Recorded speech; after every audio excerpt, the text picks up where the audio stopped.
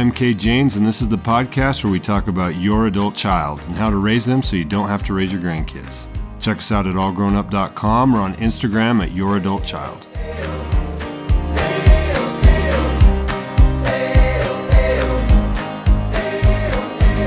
Well, I'm so excited to have our second podcast, what's hopefully the second of many podcasts. Today's a special day because I have one of my partners and one of my favorite people in the world to work with, and someone who's become like the right shoe to my left shoe, and that's Shauna Watson.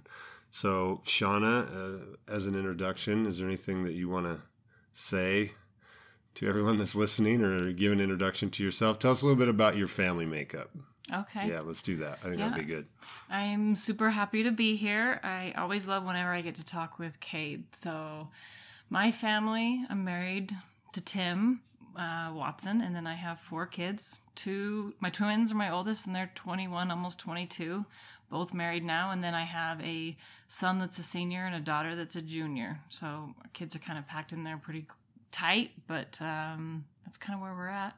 I still feel like I just graduated from high school, but it goes fast. Apparently my kids are now. So that's one of the great reasons that we have Shauna here. Is Shauna is right in the middle of adult children.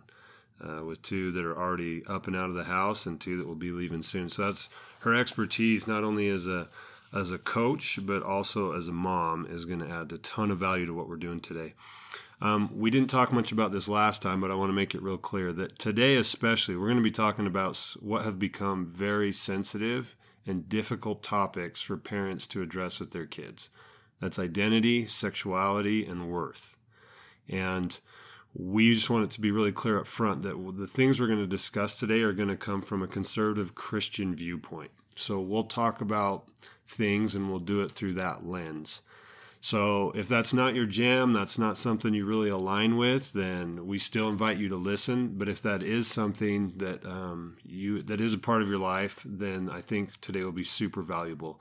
We're going to introduce some ideas and concepts and truths around these things that I have found are not clear to many people, but when they hear them and know them, it creates a ton of clarity and helps make better decisions on how to support a young adult as they figure out these things of identity, sexuality, and worth.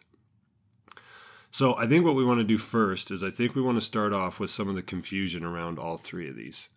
And Shauna, at any point, pipe in and share some thoughts. And you have sons and a daughter, so you've seen both sides of what this is like.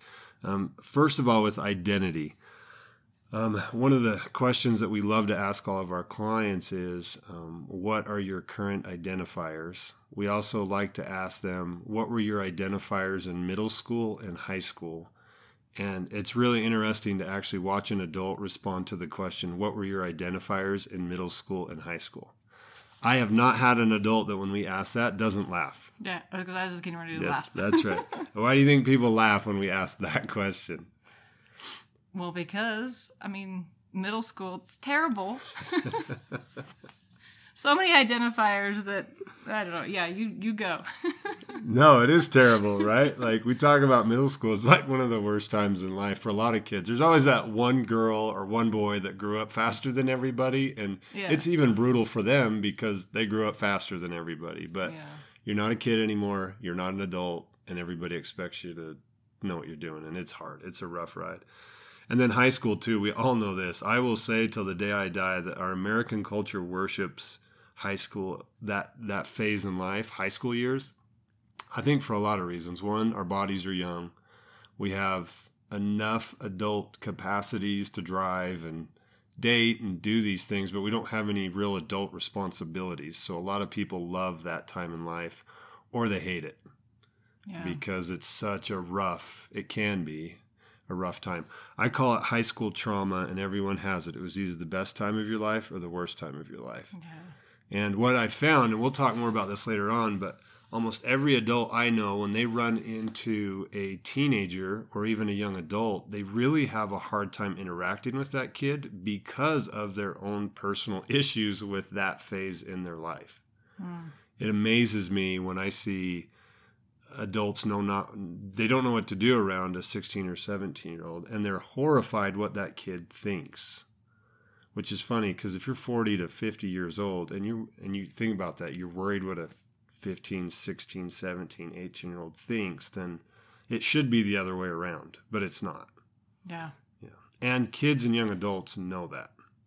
Yeah, I can remember jogging. This is going to be embarrassing, but I don't pretend to be perfect at all. But I remember in high school jogging down the street, and when my neighbors would drive by, I remember thinking, "Oh, they wish they were me, a teenager." Right? Oh, seriously. And I'm embarrassed to even say that, but I do remember thinking that way. Oh, well, proof to me is just go to a small town high school sporting event. There's hundreds of people watching average kids play average level sports and cheering like it's a big deal. And what's funny, the day after you graduate, nobody cares anymore what you're doing. And in fact, they're like, okay, you're an adult now. You need to handle a lot of stuff. And that's one of the reasons we're doing this podcast, is because right now, kids, when they hit that adult phase, they're not ready to be on their own. It's very rare now to find an 18-year-old right out of high school that's ready to get a job, to date seriously, to jump into college. There's very few kids. And the ones that are doing it are stressed and anxious out of their minds. Yeah. Yeah, I surveyed over 350 kids 2 years ago, seniors and juniors in high school. And the thought of moving forward to what was next, those seniors, the stress of thinking of moving into adulthood weighed on them way more than I thought. And to read through their comments was eye-opening for me. Yeah. And it is that way. And it's only, I don't know how it's not going to get any harder. COVID obviously hasn't helped with all that. And it's made the insecurities of the economy, the kids are aware of that stuff. Yeah. And they're nervous about it. Well, when we talk about identity, one of the confusions that's around it is we talk about, when we said earlier, we didn't clarify this, but identifiers are usually things that we use to identify who we are. And most of the time it's interests, desires, hobbies, talents, weaknesses, tastes in music. Those things become identifiers. And from what you've experienced, why is it dangerous if your identity is based on those types of things? Well, because those things end, or they always are going to end us. They're never going to end in a result that's lasting. Yeah, I've seen the same thing. The other thing I've seen is when you use those things, the only way you know if you're good at it is you have to compare those things in your life to somebody else who's doing the same things. Yeah. And so it requires, when you use identifiers that aren't actually part of your identity, they're actually your personality. When you use those things as identifiers, you have to compare to know where you're at. And I have a large dad who is super athletic. He's 6'5", 280 pounds, made it all the way to the NFL. And he always said something interesting. He says, it doesn't matter who you are. There's always someone out there bigger, stronger, and faster. And that's true about everything. There is always someone prettier, skinnier, smarter, faster, more intelligent, anything.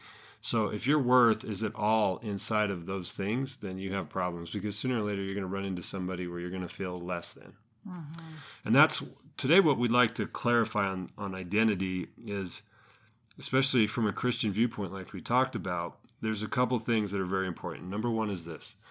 When it comes to God's view on us and Christ's view on us, there's actually only 6 words in Scripture or in teachings that are eternal identifiers. In other words, we didn't choose them. They're God-given, so they're eternally inherited, and they don't change and they don't go away. And it's fun when I ask, especially people who are very active in different churches, what are God's identifiers? I've never had somebody actually go, oh, it's these, and these, even though we're all aware of them. Mm-hmm. And I think part of that is even us that are trying to be our best spiritual selves and active in our churches and things, I think most of us are actually caught up in those identifiers we were just talking about. So it's hard to remember the ones that God gave us. Yeah. So there's 6 of them. 3 male and 3 female. In fact, that's 2 of them, male and female. Those are 2 eternal identifiers that were with us before we were born. They're with us while we're here, and they'll be with us afterwards, after we go on to the next life. Another 2 others are son and daughter. All of us are either a son or daughter of heavenly parents, right? And then the other 2 are brother and sister. So you're my sister, I'm your brother from a spiritual standpoint. And that will never change. And we had no choice on that. That was just because we were created by God. Those 6 titles they're like tattoos on our soul. They're not going anywhere. Now, where it gets really confusing for our young adults is right now in the world, there's a lot of talk about gender and sexuality, identity and fluidity. And what you'll notice is most of the confusion is because people are basing those identities of male and female or their sexuality around feelings, which is super easy to do. And in fact, you know what's interesting? All those other identifiers, did you know those were all based on feelings as well? Have you ever wondered why we pick the hobbies that we pick? Why do we pick the hobbies that we pick?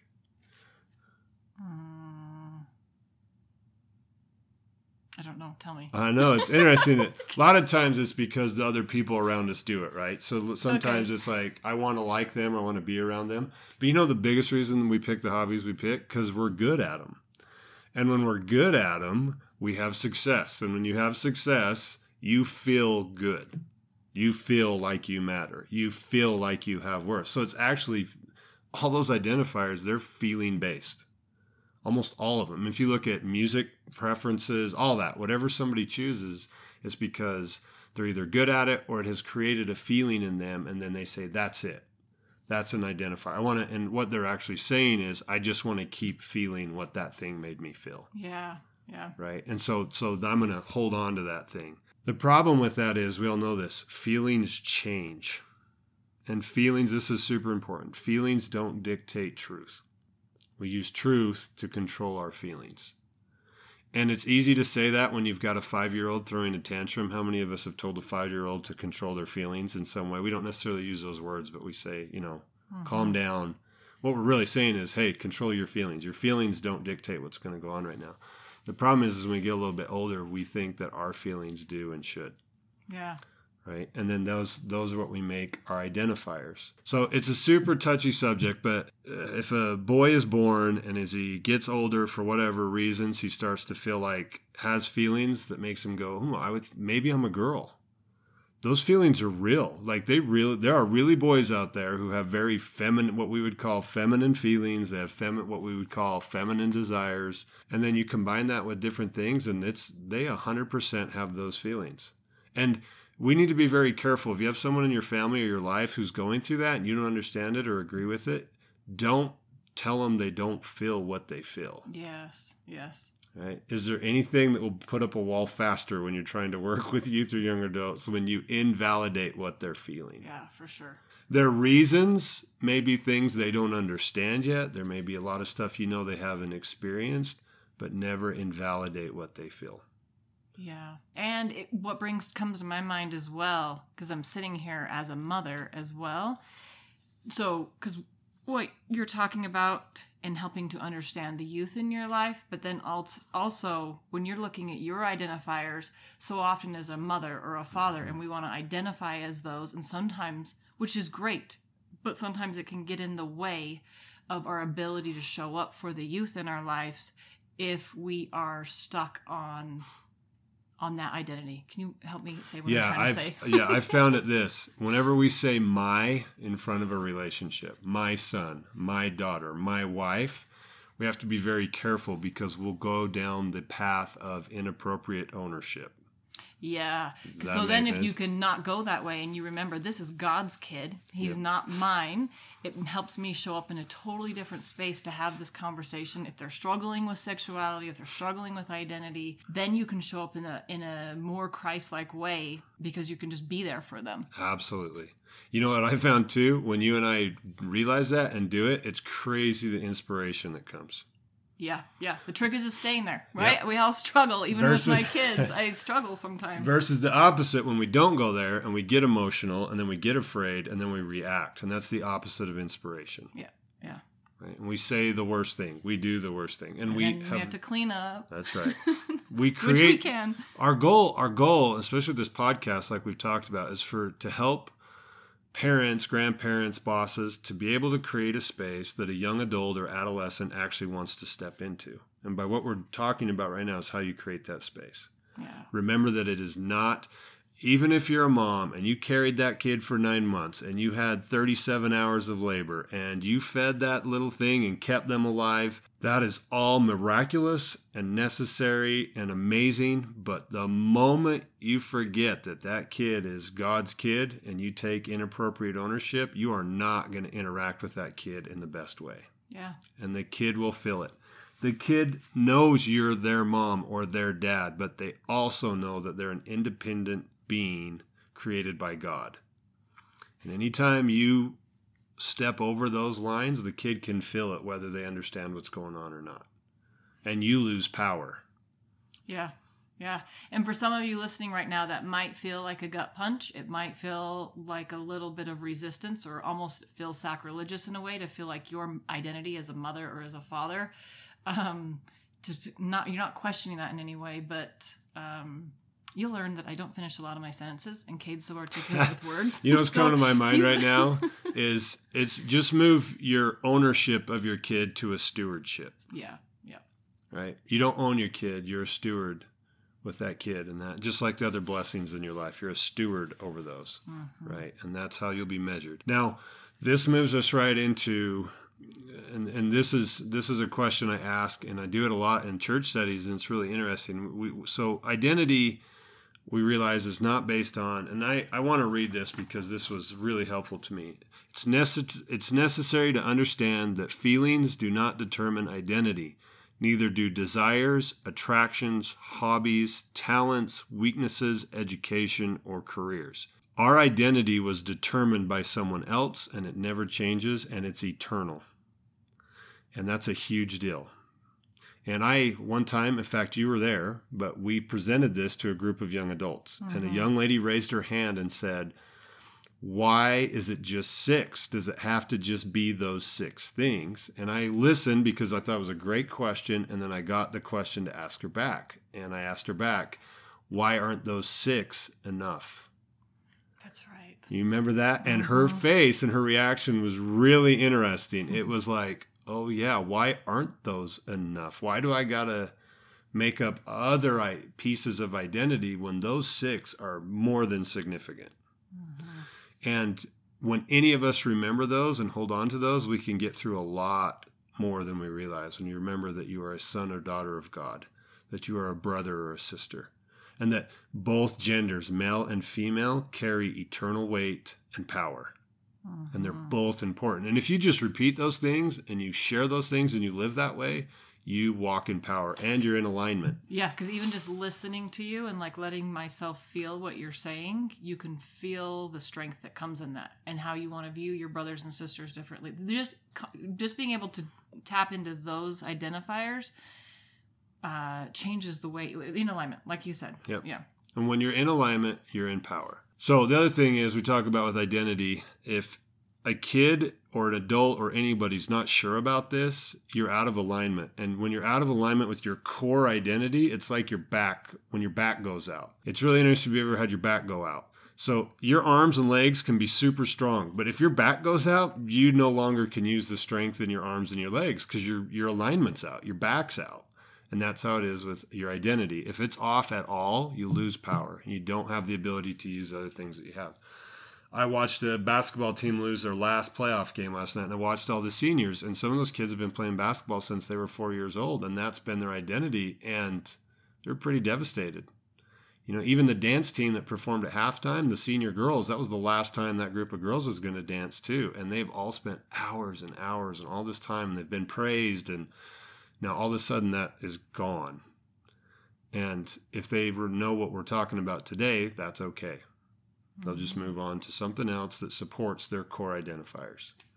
Okay. Now, this gets us into what is obviously a touchy subject, and it has been since probably the beginning of time, but that's sexuality. And I want to start this piece with just asking this question. Is our sexuality part of our personality, or is it part of our identity? And there is a lot of different discussion around that. Everything I have seen is people preach and say that it's your identity. Your sexuality is part of your identity.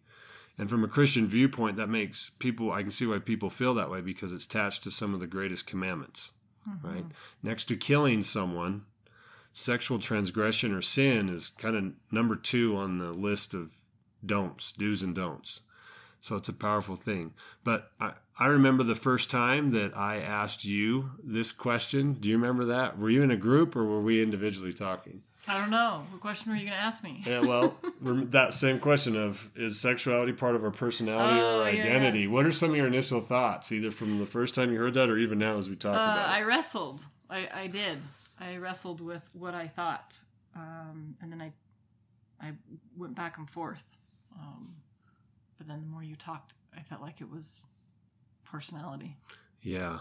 And that's actually really hard for people to swallow, that your sexuality is more your personality than it is your identity.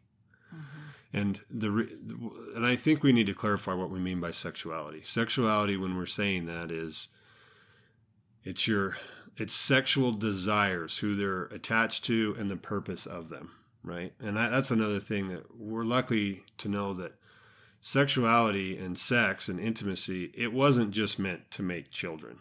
It's also meant to strengthen a relationship. Yeah. Right? Yeah. A marriage relationship is where it's healthy and where it's best used. And this is, especially if those in the Christian community, when they have, and this is happening a lot more, and people are able to be a lot more open about it, which is good, but there's a lot more young adults and youth who are homosexual, who are bisexual, who are fluid. And for the older generations, that's really hard to know how to sit with that. And I think this will help, and that is to know that if it is personality things and not identity, and you can remember that, then when your kid's figuring that stuff out, you can be, even though it's a huge deal, and it's a sacred big deal, but if you can see it just as part of their personality, they're figuring out, you're actually going to interact with them a lot better than if you and they are confused about it being a core part of your identity. Oh, yeah. Why would that be easier to interact with them if you understand it's a personality thing they're figuring out versus it's their core identity? Yeah, it goes back to what we were talking about before, of looking at it through the right lens and perspective, just a more eternal perspective. That's right. And a lot of faithful, conservative Christian parents, they're like, I think they just think eternal damnation. If a kid is, messing around with their sexuality, changing it, doing things that the parents feel like they're not supposed to, or that's contrary to God's commandments, then we just think eternal damnation. But one thing I want to present, and this is something that every time I share this, people are, and I feel confident presenting this, is this question. If we lived before we were born and we were together and we were children of heavenly parents, think about this question. Did sexuality, the way we understand it and experience it, even exist before we were born, when we were all together? Oh, now you're going deep. I know. And this is important. And I know this could go down a rabbit hole, but I just want to present this. And I'm not going to answer this. I just want everybody to think about it. If we were brothers and sisters before we were born, created spiritually by heavenly parents, and we spent time together before, and we didn't have physical bodies, just consider the question is, did sexual desires play any role before that we were born? How much of sexuality is a biological, temporal, physical experience that we have here? And we know that it is. We know it's a huge part of this. In fact, I've learned lust and the spirit of competition are both God-given and part of our temporal experience, but they're meant to be overcome. They are not the end, they are a means to an end.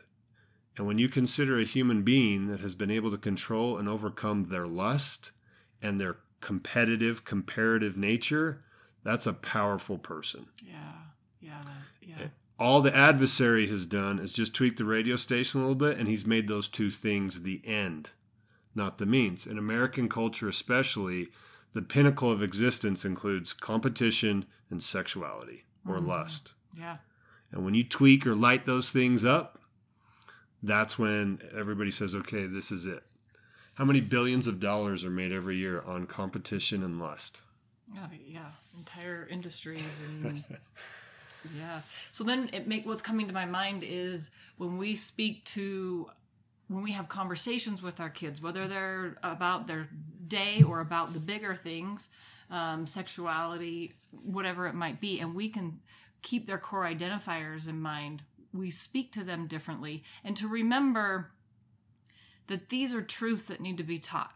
You know, I've worked with so many teenagers, college kids, some adults that have struggled with pornography, and they are being taught very, very aggressively about identity and about sexuality in ways that most parents, it would blow their mind. Right? Yeah. And so, can I share this, something you shared with me, and this is super important? Yeah. That young man you worked with that had watched pornography to the point that he was confused. He didn't even understand what consensual sex was because he had watched pornography where girls were being kidnapped. And then the sex that would happen later, the girls would enjoy it in the pornography. And so there was nothing wrong with the kidnapping. And that this young man... Yeah, he became very confused about what was... He came to me concerned that he was going to rape somebody. And this was a good Christian young man. Yeah. And just the prevalence and the aggressiveness with which the pornography industry is teaching our kids. And at a younger age, my youngest client was a 10-year-old girl, you know, and...